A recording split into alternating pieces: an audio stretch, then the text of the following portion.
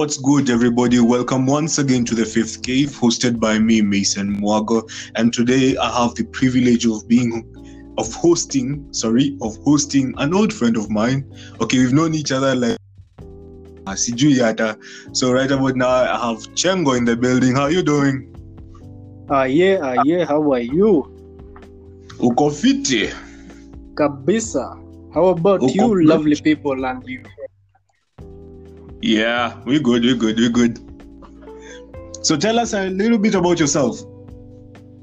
So, my name is Brian, or you can call me by Musa. Yes, not Musa Dembele, but Musa himself. So, my general life is rather interesting. I've been through interesting stuff, and currently I am working as an artist. Someone who just draws, the regular artist, not the musical artist. But that is also an field I would love to go to as well. Okay. So today we're going to talk about. So before I did my podcast, I did a little research, asked a couple of friends although they'd like to listen to, and I got a suggestion of life abroad, and Brian was privileged, I can say, to go abroad for a small span pale hivyo kidogo. So right about now, what do you say we have that conversation? Let people know vile kuko. Yeah, sure.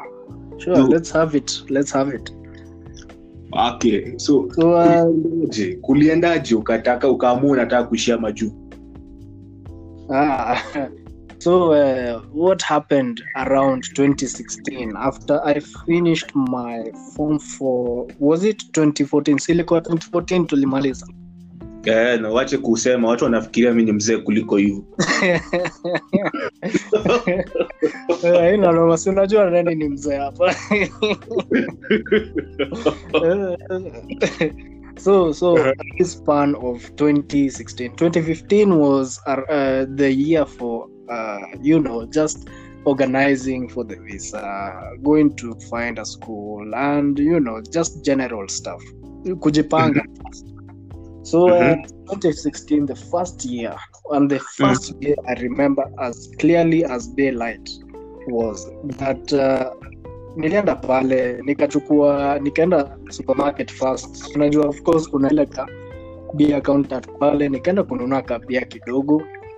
Nikae chini kusema wow, I am here, I made it. And you've already flown away. Okay. So tuende pole before you get to the land where you are. Oh yes. Was it your decision to leave, or was it your folks' decision to leave the country? Oh yes, the first decision was my parents, and as little did I notice was that earlier was as I was a kid, I was thinking, hey, I need to be in Australia one day. So surprisingly. So I was dreaming all that time. I feel like we're going to Australia, So these things happen a lot of times. They actually tell you when you are young that you will do this, and it actually happens. It was my parents' decision, and I happened to have been surprised after remembering when I was a kid. I used to dream about that. So I actually went there and studied. Yes. So fast forward, now you've landed. Yeah. I landed there, man. And kusema kweli, culture shock is real. Culture shock is real, my friend. Ebu imagine you are landing somewhere. It says not your land. You don't know where you the place that maybe you are living in, or that type of stuff. You get a bit confused. Videos in a pile up too. But eventually, as you go on, you of course you look for stuff in the internet or ask the local people and get to find out about the country you are in as well. So what was among the first thing that were like the first things that you noticed that were a bit off from your expectations? Oh man. The first thing was the language. Unajua the language. English, my friend was very, unajua mi sijakuwa as good at English kwa masomo, but I eventually just kept on studying. I know sasa unajua ni ile unaenda unasalimia msee uko hey, alafu huyo msee mwingine anasema hey mate, are you going mate? Sasa wazee tuna hey man, form ni gani jo? Bila that in United Kingdom I thought it was like but to my shock and my disbelief, my belief, I got that accent.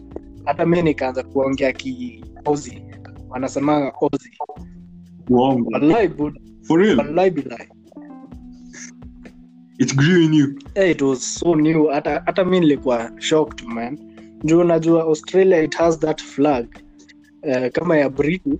Alafu unajua the other kama ya US vile on top right kuna stars, alafu the rest is red and white.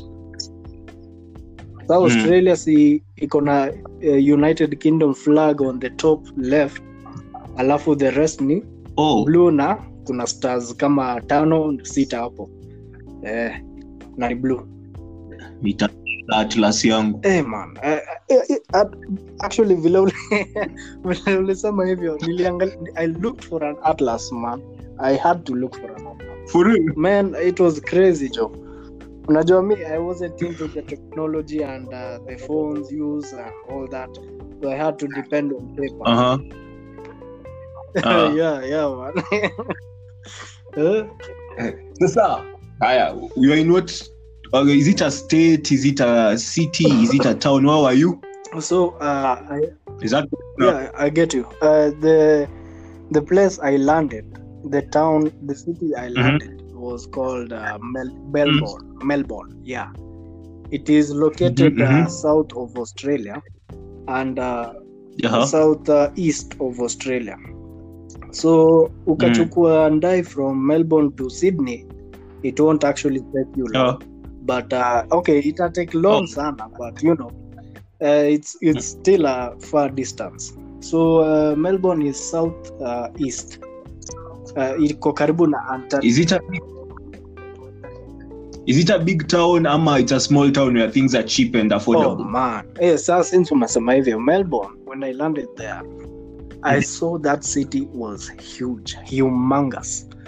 So Nairobi ukaangalia saa hii hata you'll be like enyewe itausi shida. Unajua unatembea kutoka ati sijui huko the other side ama downtown, unafikiria wow, it is a big city. My friend, you haven't walked. Kama hii umeenda my friend, hii ni kama Nairobi times, put it like 40 times, that huge. Man, it's not easy, man. It's not easy. Okay, how is the lifestyle there? As in, are things expensive? Are things cheaper than here? Are things easily accessible? How is life generally? Well, life there was actually very affordable, but pricing is very, kama ujue kusave, it's very tricky, juu tuseme like ukienda shopping, right? Ukienda na unanunua vitu zako kadhaa, kama tuseme ina cost 2,000. I'm sure you already have, hata inaja kusave money for that. But ukienda pale, actually you'll have to unafaa kucalculate vitu kadhaa. So the prices there, kama maziwa iko actually cheap, ni ka $2 hivi, mkate ni kama $1, and a dollar there is 10. I mean, a dollar there is 69 to 89 bob in Kenya. Oh. Yeah. I was very Okay. surprised, man. I was very surprised. But the life there is very, very affordable. You get to enjoy a lot. There is a lot of activities and places to go as well. Okay, so life as a black person, not a tukwa foreigner, like as a black person, is there racism there? Well, to be honest, there is, but they kind of they show you, yes, they show you that my black man, brother man, my nigga, all that. So they do show you what's going on. Yeah. Ilikuwa offensive kwako kuitwa my nigga, my black man. Was it offensive to you? Well, since I was young, yes, I was offended. But I was so offended, man. I was like, sababu unajua unaona these American movies, you are like, man, this is not nice. I mean, people in US, the black community in US, they get a lot of discrimination, you know. Yeah. But now it is all up to you to actually handle it, you know. So kama haujai handle that situation, if you haven't taken it in your own hands and actually talked to that person and feel not offended and be cold, you know, then of course we'll say atakuwa like maybe another ni tu wewe unajua kujihandle kimaisha, so aina haja tu niendelee na story. Otherwise the conversation we may be having and whatever future reference it may also affect him or her, unaona. So aina haja kuendelea with that thing. So if you show that you are offended, of course they will take advantage of you.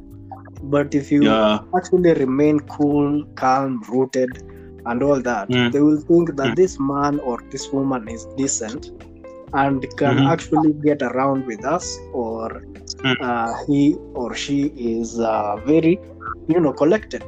So when it comes to this type of racism thing, I think if I can advise anyone, just remain calm. That is the key, you know. Always remain calm. If you show that you are, it's good to show that you are offended, but keep it subtle, you know. Keep it. Juu ukianza vitu zingine and go overboard and starting to palm words ovyo, then things will get it quite interesting, you know. It will be interesting. So it's not very, at the moment, say nadhani those people are very cool. For me, I got to places that tuseme kama hizi, going to look for things and substances, and you meet many people. So yes, those few people who actually trigger that or try to provoke you are at the moment maybe testing you, so you best just keep it subtle, keep it calm. But I tell you, majority of the people in Australia are very nice.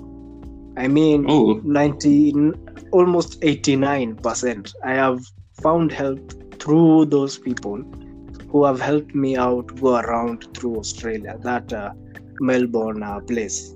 Yes. Okay, let me take you back. So when you first landed to Australia, were you hosted? Did you have family there or family friends that hosted you? Ama ulijikuta tu umekuwa place for the first time, uko we zoo sijui mse. So the first days umesha register for a school, umepata visa, Sindio? Mhm. And after those two things, then the school might host you, because in the visa application and also the school application, zinauliza where are you going to stay. Kama uko na family utik, kama unataka kukaa shule utik, kwa hiyo hotels utik, kama uko na familia blah blah blah, like that, right? So for me niliona tu the best way is nikae kwa hostels za shule sana sana, sababu hiyo wakati sikuwa well grounded. I had to keep maybe work or do something that will bring income, and once that is done, then I can go look for my own place. And accommodation of the school was very very pleasant. The only thing, the issue was the rent. So kuishi shule was expensive. It was very expensive, my friend, very expensive. But the good thing with the school accommodation is it is a place for students. So go imagine unakaa hostel, unakutana na student engineering, electrical engineering, mmoja anafanya art, mwingine anafanya computer science, IT, nini. So at least you get to mingle with those people and actually gain some experience from them too, as maybe they talk, as you both talk, and unastukia labda nakuchapia, hey my friend, I have a gig here and there, maybe we can go there and try finding what can actually help us through that. So mnasaidiana, najua it's a good community to stay in those accommodations. That's what I liked about them, the only thing is the rent. That's the only thing that held me back from actually staying there, but it's a good environment. And did you know anybody there before visiting Australia? Actually, I have a family member there. She currently is staying there around a place outside the CBD. Ni kama suburbs akina Langata, akina Karen, all that. So this my relative alikuwa anakaa huko, and she's a nurse. So basically hata mimi nikikuwa mgonjwa nipate homa, so of course I get catered hapo kidogo.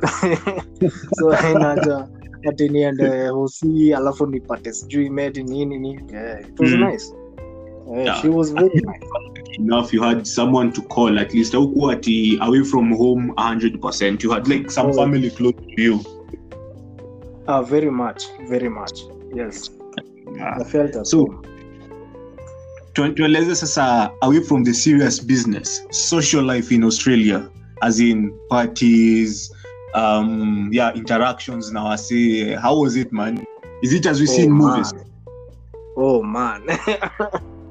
Hey, my friend. Hapo sasa, okay. What I have to say, when I went there, right? As I told you, the first day I was preparing myself to actually tuseme nikishatoka shule na ni Friday huku first club, si ndio? Enda club, party nini, ukutane na watu, mingle pale, patana na mingle, alafu more drinks and all that. But it didn't turn out that way for me. Otherwise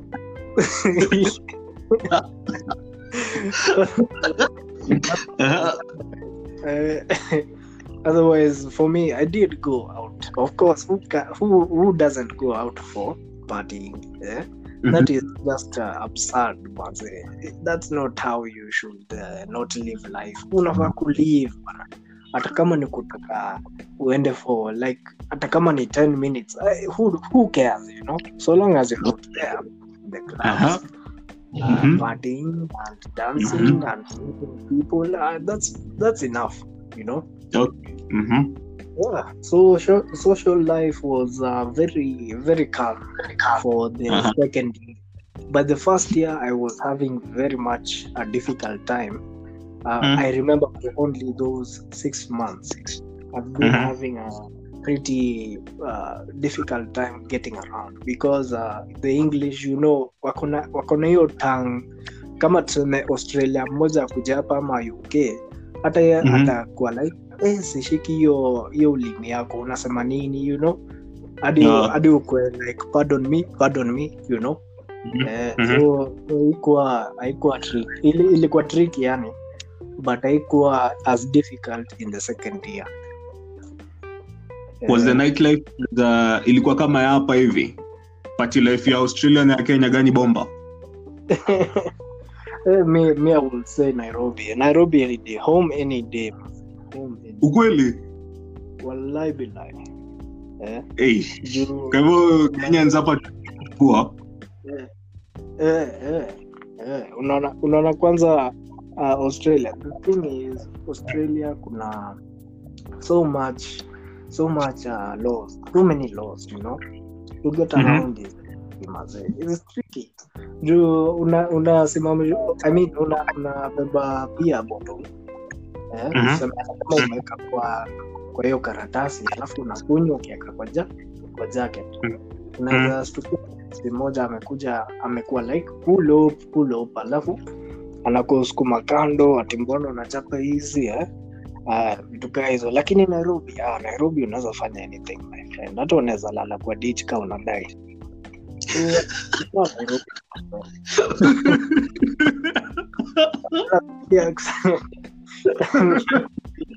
I've been Miss Jalala kwa ditch just to get it straight. Ujaidai kulala kwa beach. Miss sijaidai kufanya hizo maneno, but I drink responsibly. That's okay. Yeah. You should be responsible on these things, man. So try not to go overboard, man.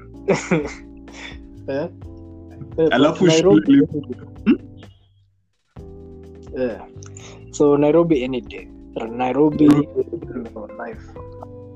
Hey, sawa Kenyans, we're doing these things right, man. Tunazifanya kweli vile inafaa.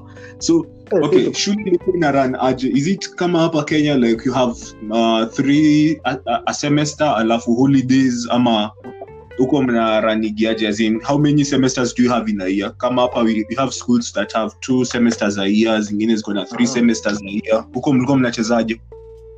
So the school there that we institute that I went to, it did only for 3 semesters. So only from pardon me, tukitoka January tunamaliza semester April, and that 3 times 3 semesters.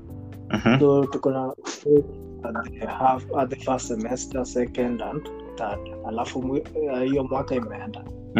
And for my course, I'm sure there are courses that also take only 2 semesters.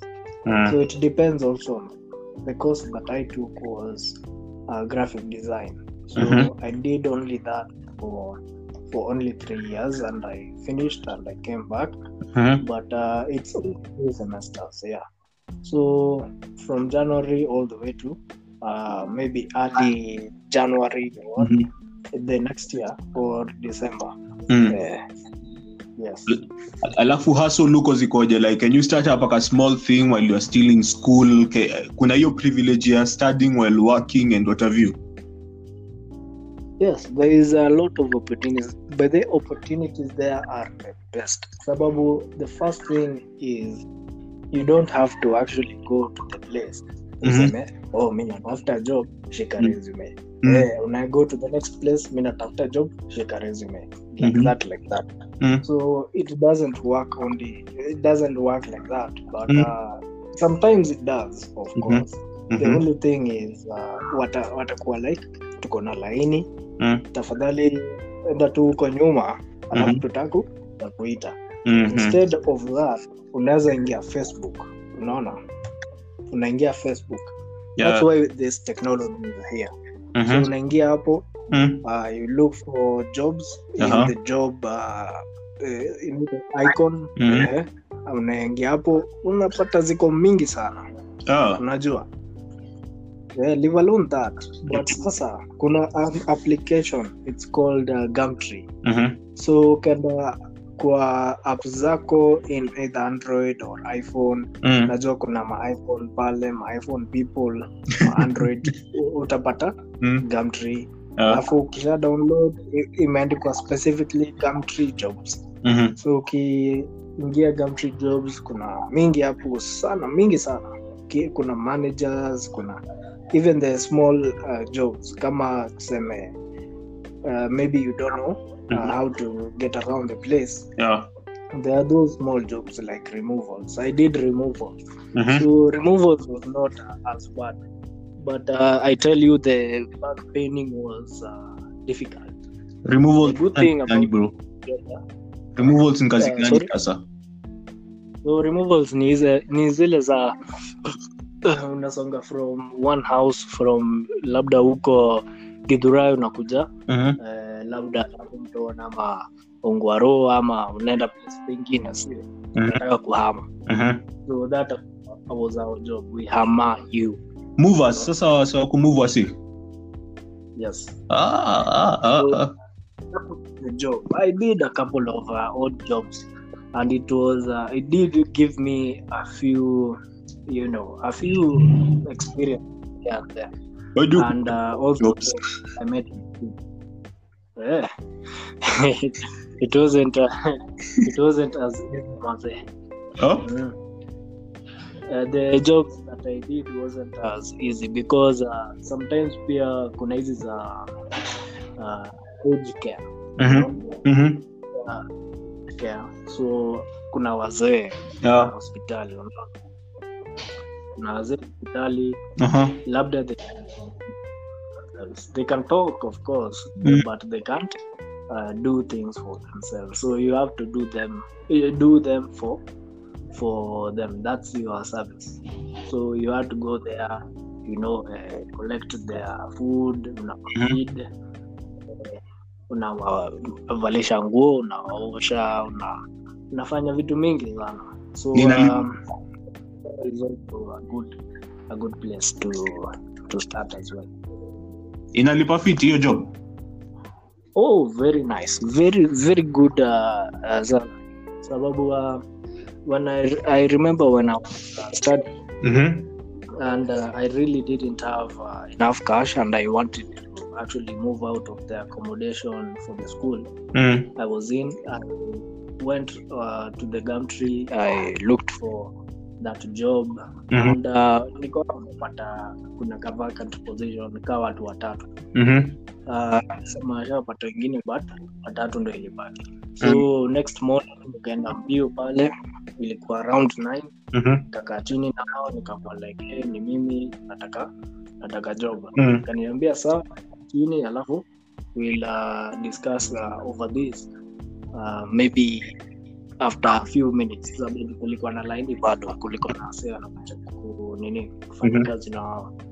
And eventually I got it. And tuseme tu for the first few days nilikuwa like wow, hii ngori sana.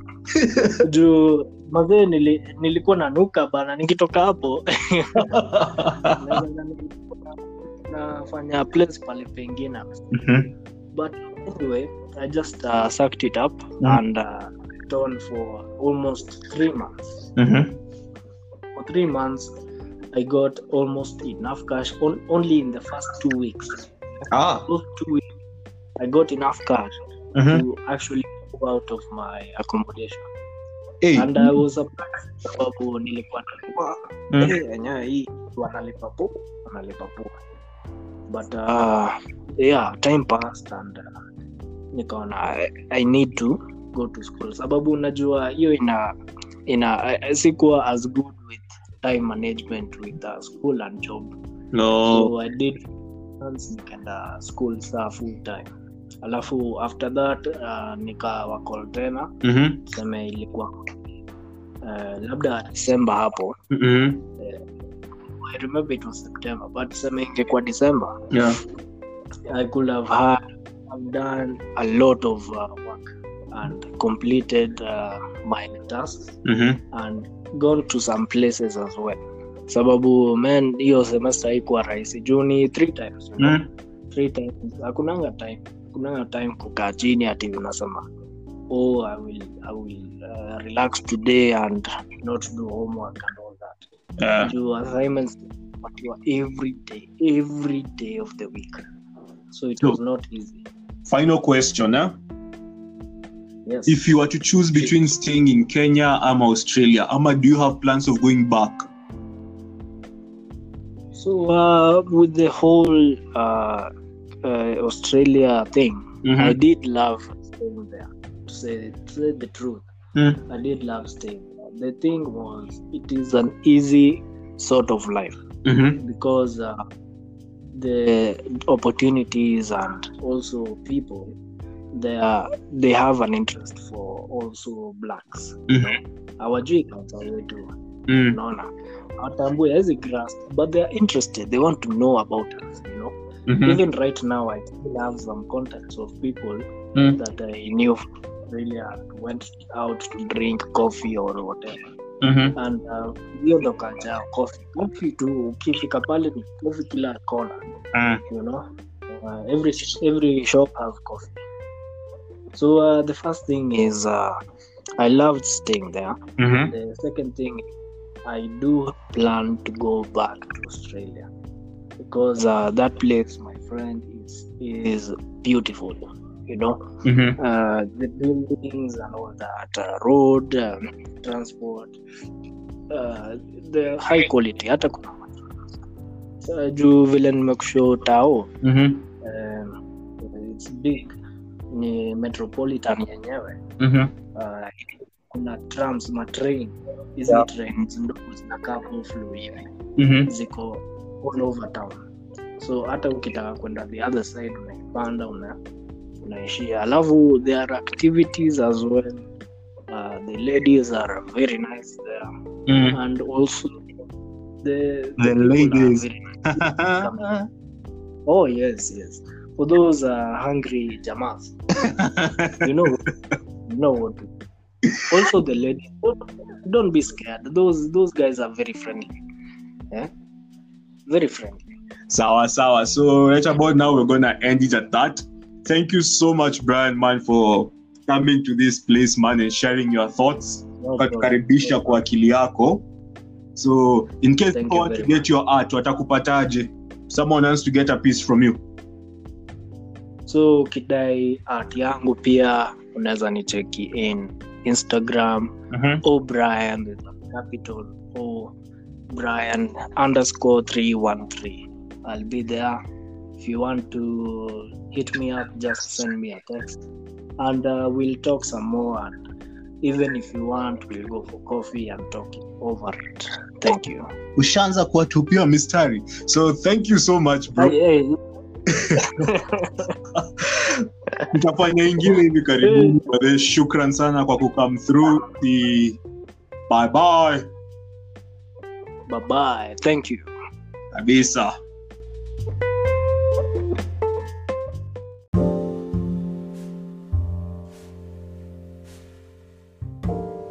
Thank you so much for listening in this far, and for another episode with Brian Chengo, be sure to comment at Instagram page at the 5th Cave Podcast, or my personal account, the 5th_Maina. Let's keep the conversation going. Tukutane huko, and I'd like to hear your thoughts about this. As always, strive to be better than you were yesterday.